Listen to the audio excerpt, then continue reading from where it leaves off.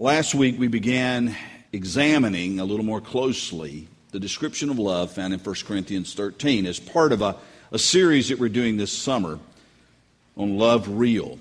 Last week we focused on that portion of the verse that says love is patient, and I discovered as people went out the door on Sunday and as people interacted with me during the week that evidently impatience is a big deal for a lot of you. That you really struggle with the issue of patience. I had one guy that went out the door and said, "You know what, Pastor, that was an awful big boat we climbed into today." And I think that's true. I think patience is one of the issues that we struggle with. Now, I'm not going to go back and review and rehash, but I will let you know that we will be happy to get you a copy of the CD if you'd like that, to listen to it. You can also go online to our church website. Go to the sermon audio link, and there you'll find a link to the messages. Really, all of our messages for the last couple of years are up there. And so if you'd like kind of a refresher course, you can do that. If you haven't heard it and would like to, so you can be part of the entire series, we encourage you to do that. But today we're going to move on to something that, at least on the surface, sounds a little simpler. And that is the next portion of that verse, which says, love is kind. Kindness sounds so simple. It sounds kind of preschool, doesn't it? I mean, elementary. Love is kind. When we hear that, we may think of expressions like, why can't we all just get along? Or I wish people would just be a little bit nicer. But if it were that easy, we'd all do it. And the world would be a kinder place. The reality is a little bit different. It seems that every day you encounter people who are coarse, abrasive, and mean-spirited. And that may happen before you leave the house. And then we get caught up in it. And we become part of the unkind. People who are coarse, abrasive, and mean-spirited. Some kind of weird thing happens. We deal with challenging people and frustrating circumstances, and it turns us from being a kindly Dr. Jekyll into a surly Mr. Hyde. I think that's common to all of us. Unkindness, however, is not to be the default position for followers of Jesus Christ. If we're following in the footsteps of Jesus, then we can't simply settle for saying, well, I'm impatient and that's just me. Or I'm unkind and that's just me. Instead, we need to discover how we can follow in the footsteps of Jesus, including the area of kindness. How we can become kind people. We want to begin to take a step on that journey today. Would you pray with me? Heavenly Father, we pray that you would open our ears, open our eyes, open our hearts, that we might understand, perceive, receive your word, and that it might change us from the inside out. We know it's a process. There's no magic bullet. There's no overnight pill that we can take. But Lord, we are committed to follow this journey of love so that it would be said of us that we love real. And we pray this in the name of Jesus. Amen. We typically think of being kind as simply being nice. Nice, however, is a word that is more of a sentiment and can sometimes be an empty sentiment. We think of nice as being polite. Nice is a term we use of people who are quiet, withdrawn, who don't stir up trouble. Nice is generic. Nice is safe. Nice is sweet. But is nice the same thing as kind? I don't think so, not when we're talking about biblical kindness. And so let's consider what kindness is in Scripture. Kindness comes from a Greek root word meaning to provide what is needed. Well, that's a little different than our definition of kind, isn't it? But when you get back to the root of the word, that's what it means, to provide what is needed. It means to provide with pure motivation what is beneficial for another. Now think about that for a moment. Our motivation matters if we're being kind. Otherwise, we're being disingenuous. Otherwise, we're just putting on a show. And so our motivation matters. What's in our heart matters when we respond to people. But we were to respond to them for their benefit. Now, we're going to get into a little bit later exactly what their benefit means. But keep this definition in mind. Also, kindness is active goodwill toward others. Not passive. Active.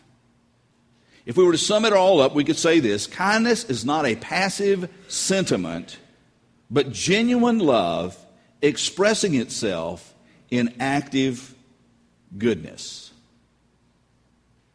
Now, you don't have to take notes on this. As a matter of fact, I'd have to stop and spell it for you, and we're not going to stop and spell it. But the word for kind is Christeuomai. And I found an interesting note in the Theological Lexicon of the New Testament. In the 2nd century, the example of Christian love was so stunning to pagans that they referred to Christians not as Christiani, which would have been a follower of Jesus, but as Christiani, which would be those who show kindness. Now, why is this important? Because people who followed Jesus were not only known as wearing Christian as a label, they were known as people who showed kindness. That's a stunning example to the world in that time of what it meant to follow Jesus. It actually had an impact on your ethics. Wouldn't that be amazing if when people followed Jesus, it actually changed the way they lived? And in that time, it happened. And the pagan world was stunned when they looked at Christians and saw that here were people that they formerly knew as mean-spirited, as abrasive, and as coarse, but who were now kind and compassionate. So much so that they labeled them as such. Now, if the world were to stick a label on the church, would it be people who show kindness? Let's think about our community. When people think of Grace Fellowship, do they think about a people who show kindness? Let's bring it a little closer to home. When people think about you, do they think about a person who shows kindness? If not, maybe we can change the direction of that ship a little bit today. We want to begin to discover some biblical truths about kindness and then figure out how we can apply those to our lives. And so the first truth is this: kindness follows the example of God Himself. That's a good place to start. If we want to be more like God, then kindness will naturally follow. In Titus chapter 3, verses 3 to 5, we read this: At one time, this is Paul talking about believers now. At one time, we too were foolish, disobedient, deceived, and enslaved by all kinds of passions and pleasures. We lived in malice and envy, being hated and hating one another. But when the kindness and love of God our Savior appeared, He saved us, not because of the righteous things we had done, but because of His mercy. Every time I read these verses, I'm absolutely floored at the love, grace, mercy, and kindness that God has shown to us. He would have been absolutely justified to do what He did in the days of Moses. At any point, God would be utterly justified to look down at the world that has become so corrupt and that has completely forgotten Him and just say, you know what, I think I'm going to wipe them all out. Just start over. God would be absolutely justified to do that. And yet, when He looks down upon the world, He does not look upon the world and look upon us with hatred. But instead, as we learned very simply as a young child in John 3:16, God loved the world. God loved the world. He looked down and He saw sinful, broken humanity, and instead of reacting in a cruel, callous, hateful way, which He would be fully justified to do, being a holy God, instead He looked upon us with love and He responded in kindness.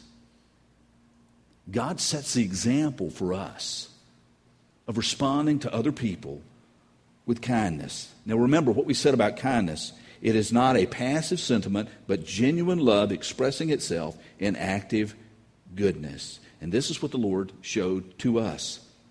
The Bible says that while we were still sinners, Christ died for us. I am so grateful for this. Maybe occasionally on Saturday morning when you're kind of getting a slow start, you may have someone knock on your door or ring your doorbell, and immediately what you're trying to do is just, you kind of go look in the mirror and you do the best you can. Because in the morning my hair it's like I had a party all night. And it's just all over the place, and it stays that way. Other people's hair just kind of falls back down. Mine just kind of hangs around out there. If you've ever seen the pictures of the astronauts when they're up in orbit, when they don't have a helmet on, what their hair does, that's what I look like in the morning. With much more limited hair, but at least that's what happens. And so when someone comes in early on Saturday morning, kind of go to the mirror, kind of trying to smooth it out a little bit, see what I've got on, and before I go to the door, I've got to fix myself up a little bit before I present myself. A lot of us think that's what we have to do with God. That when God shows up, we've got to somehow fix ourselves up so that we're presentable before God. But the Bible says that while we were still in our sin, absolutely submerged and lost in our sin, Christ died for us. He didn't wait for us to fix ourselves up because He'd be waiting forever. Because we can't fix ourselves up. And so this is what God has done for us. This is how God responded to us. And then I like what John writes in 1 John 4. He says, "Dear friends, since God so loved us, we ought also to love one another.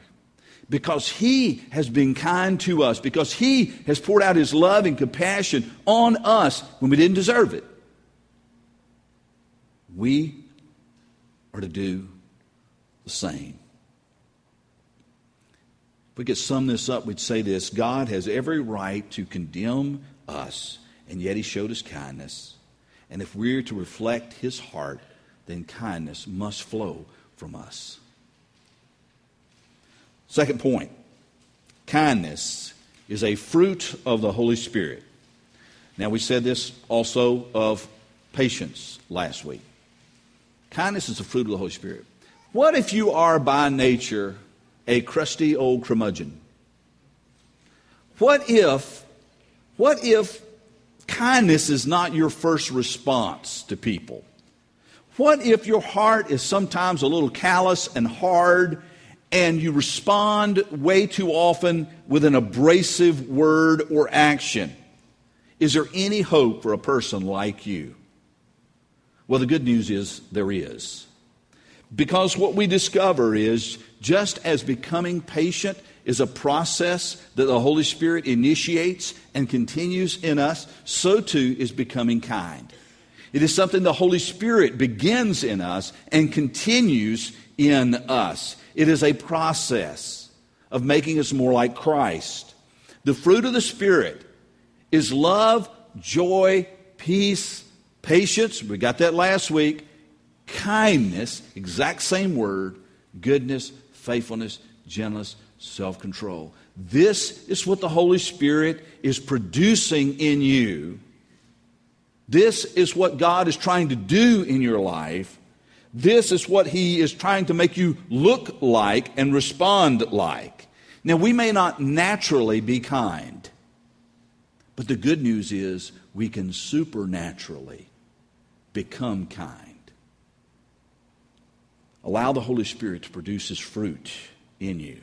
Receive His work of creating kindness in you, and then begin to apply what you have received. You do not have to generate this out of willpower.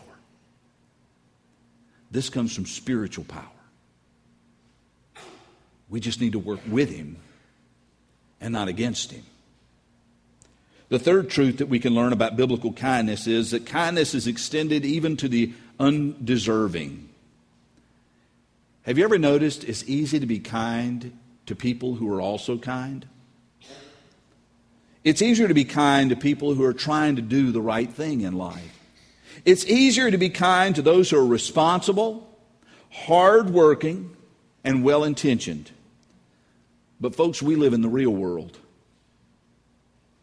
Remember what we read a few moments ago in Titus 3:5. But when the kindness and love of God our Savior appeared, He saved us not because of righteous things we had done, but because of His mercy. We do not deserve what God has given to us. We do not deserve the kindness of God. We've done nothing to earn it. Now, it's true, you may not be as bad as the person sitting next to you here. Why are you looking around? You may not be as bad as the next person. But that doesn't mean that you deserved the goodness, the grace, the mercy that God has shown to us. You see, His response to us is motivated by what's in His heart, not because what we deserve. His response is motivated by what's in His heart, not because of what we deserve. Remember, if we're to have this same kind of love, then our response to others is to be motivated by what's in our hearts, not what they deserve. This is where I run into my kindness roadblock. I find it hard to be kind to those who repeat a cycle of reckless behavior, thoughtless deeds and words that not only affect themselves but affect everybody around them. I find it hard to be kind to people who are irresponsible, who are foolhardy, who take advantage of others. And I have to ask, God, do I really have to be kind to them? Do I really have to show this person kindness? And the answer that comes back over and over from Scripture is yes, you do. It may be hard, but just because it's hard doesn't mean I can opt out, that I can drop out, that I can skip out on this one. Kindness, as we said from the very start, is to provide with pure motivation what is beneficial for another. Consider the words of Jesus. He said, which of you, if his son asks for bread, will give him a stone? Or if he asks for a fish, will give him a snake?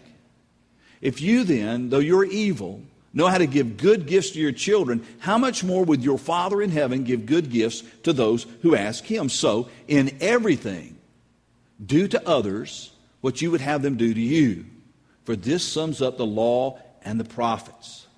Now, I want you, if you haven't already, to indicate in your Bible some way this verse, because this is one of the most misunderstood and misapplied verses in Scripture. There was a saying that went around, not only in Jewish circles, but in other religions, that what you don't want other people to do to you, don't do to them. And we teach our kids this all the time. You wouldn't want your sister doing that to you, don't do it to her. We teach them all the time. But that is not what Jesus is saying. Now, it's true, but it's not what Jesus is saying. Look at this verse.